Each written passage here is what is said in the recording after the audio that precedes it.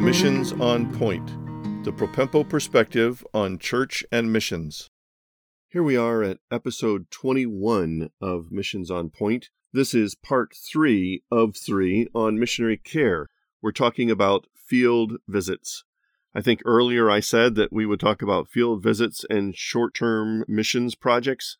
However, adding the short-term missions bit is a little bit too much because I've got more material than I can cover in one episode just on field visits. First, I want to go back to clarify a term I've used several times in this series, and I'll use it in other places as well. It's preventable attrition. I've defined that in different ways, but the part that's missing that I've failed to convey well enough is preventable attrition in the context of the sovereignty of God. Preventable attrition looks at the human viewpoint. What could we have done through our responsibility to prevent the attrition of a missionary going to the field and returning permanently home? However, we understand that man plans his ways, but God directs his steps. God is sovereign in all things, and God doesn't make mistakes. Even people who perhaps were ill-prepared for the field or encountered preventable problems that caused their return home doesn't mean that God doesn't use that in their lives and their lives in the church for His glory in a continuing way.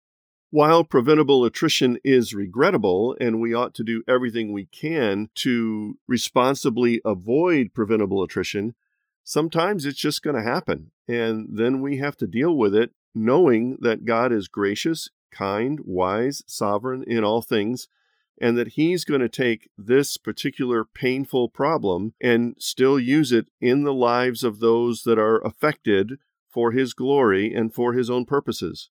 It's got a tinge of humor in it to look at it from that perspective, that no matter what our failings are, no matter how the Lord has brought about the attrition of people on the field coming home, it doesn't take Him by surprise. It's completely within His plan, and we need to embrace that and work with that for the good.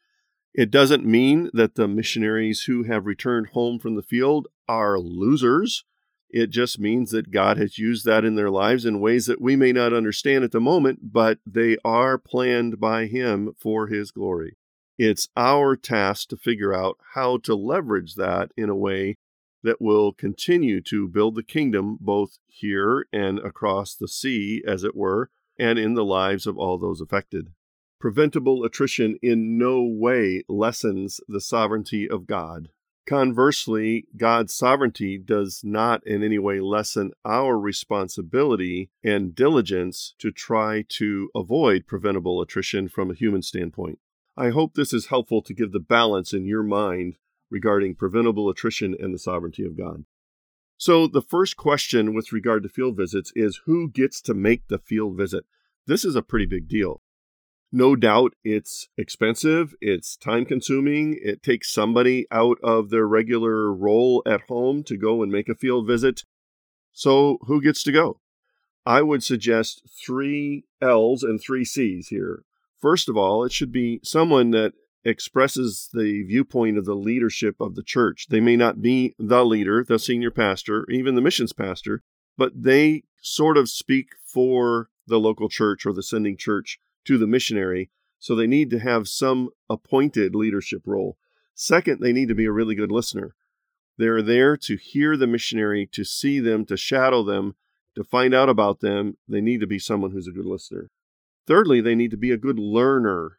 They need to actually want to learn about the situation of the missionary, the culture, the language, the challenges they face.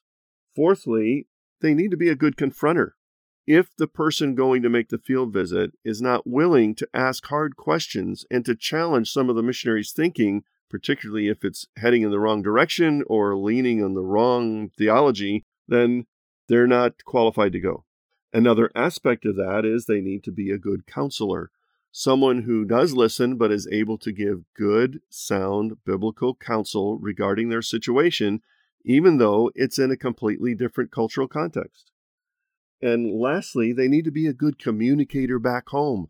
someone that is going to take the time and responsibility to communicate what they have learned and seen and heard and smelled overseas back to the body of the local church. So the church appoints someone to be the one to make the field visit, or perhaps deputizes someone who volunteers to go on their own. And here are the things they need to keep in mind. Number one, you're there to minister to your missionaries. Don't pressure them too much to make your visit comfortable. Learning the challenges and even discomforts of their life is part of the lessons you need to learn there. Secondly, it's better to hang out with them and observe their life, shadow them, their ministry, their relationships. If you get to lead a Bible study or make a presentation in some part of the ministry to encourage other missionaries or nationals in some setting, that's great. But don't make that the reason or the center of why you're there. It's not about you. Thirdly, assuming that it is a long trip, be prepared for jet lag. It's real. It can hammer you. Some people handle it better than others. Be one of those handle it better people. Sleep, or at least try to sleep, or pretend to sleep when you're supposed to be asleep in that place. And stay awake when you're supposed to stay awake. Drink plenty of water.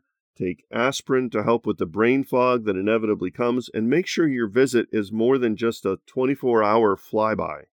Next, sharpen your observation skills and question-asking skills. Remember, you're there to learn and absorb as much as possible in a limited amount of time on behalf of everyone in the congregation, so you've got them in your backpack, so to speak, and you're thinking about what questions they would want to ask if they were there, not just your own curiosity.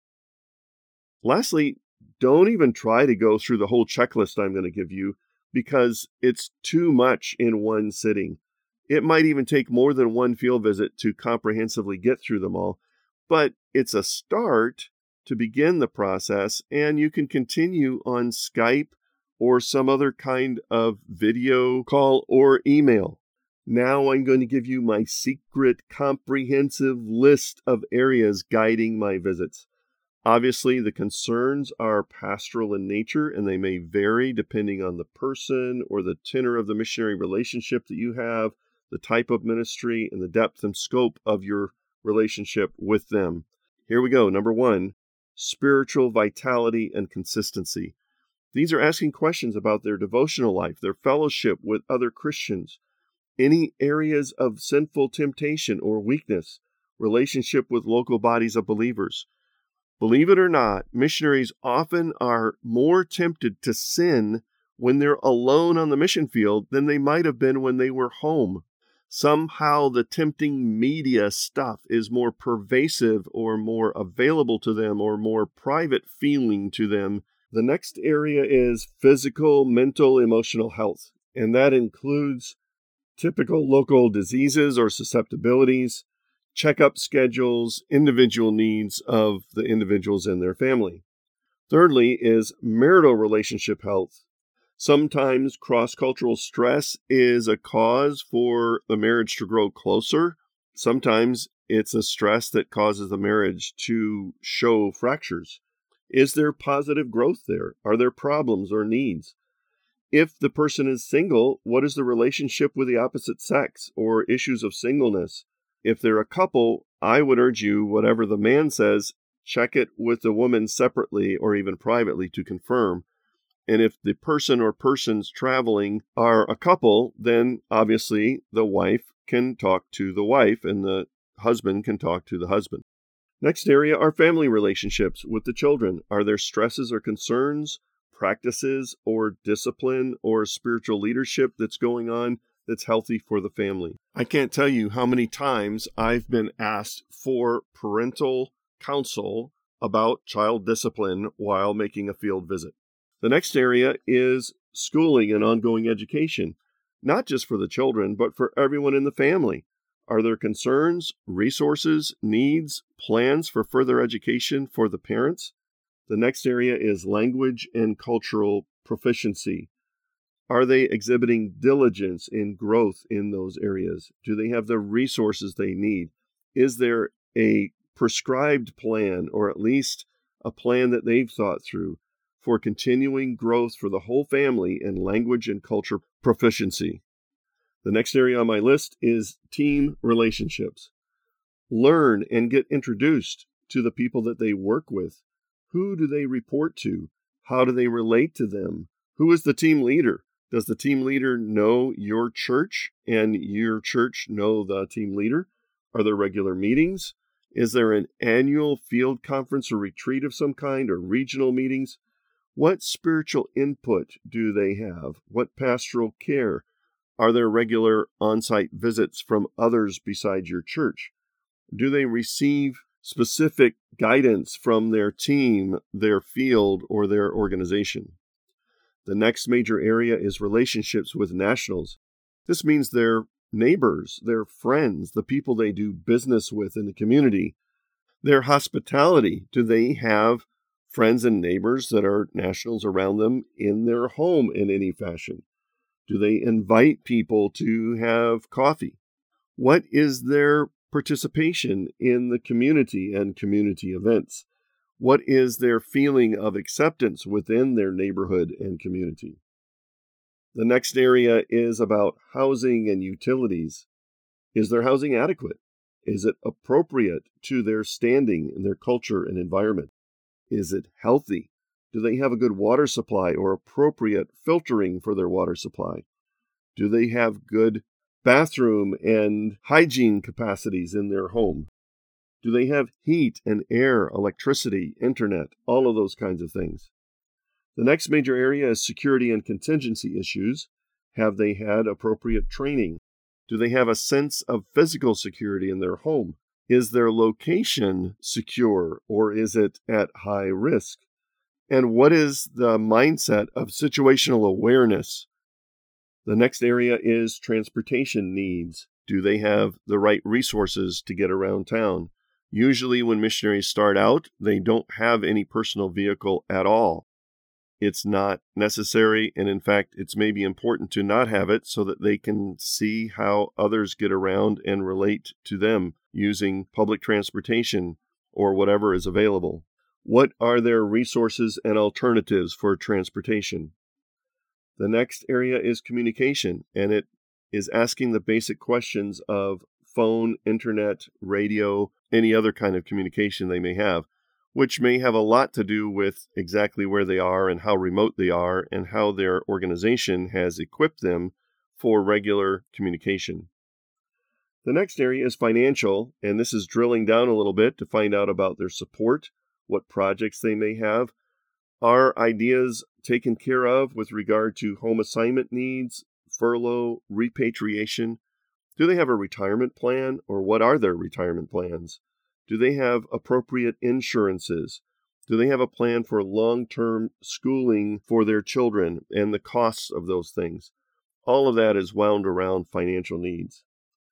The last question is, how can we, that is our church, help? What can we do better to help you and support you and shepherd you and your family? How can we pray and partner better? Are there some specific things, ideas that you have that will help us do our job better to help you be more effective long-term on the field? I love this question of doing field visits. It's something that I have enjoyed for decades. I have mentored missions pastors and missions leaders in doing field visits for a number of years in many different situations. It is a huge blessing to the missionaries to know that they can count on someone to come, that they have their ear and their hearts tuned to their situation and assisting them to relieve stress, understand them, communicate with people back home, and be their partner in the long term. So please plan on doing field visits. My recommendation for senior pastors is that the senior pastor should be one to make a field visit on a regular rotation around the missionaries that they support, maybe doing a little hopscotch from one place to the other in a single trip in order to get them all in a reasonable amount of time. That means the church needs to budget for that. Perhaps allowing the pastor to visit every missionary on the field every 5 to 10 years, depending on the size of the church and how many missionaries you support. Again, it's not putting the pastor in the limelight to do ministry on the field. It's the pastor learning about that missionary and focusing on them for the sake of the supporting church. May God richly bless your field visits for His glory. Thanks for joining us today on Missions on Point, the Propempo perspective on church and missions. I trust that you'll find more help and resources on the website, propempo.com. Please prayerfully consider supporting this ministry. Now to God be glory in the church and in Christ Jesus forever and ever. Amen.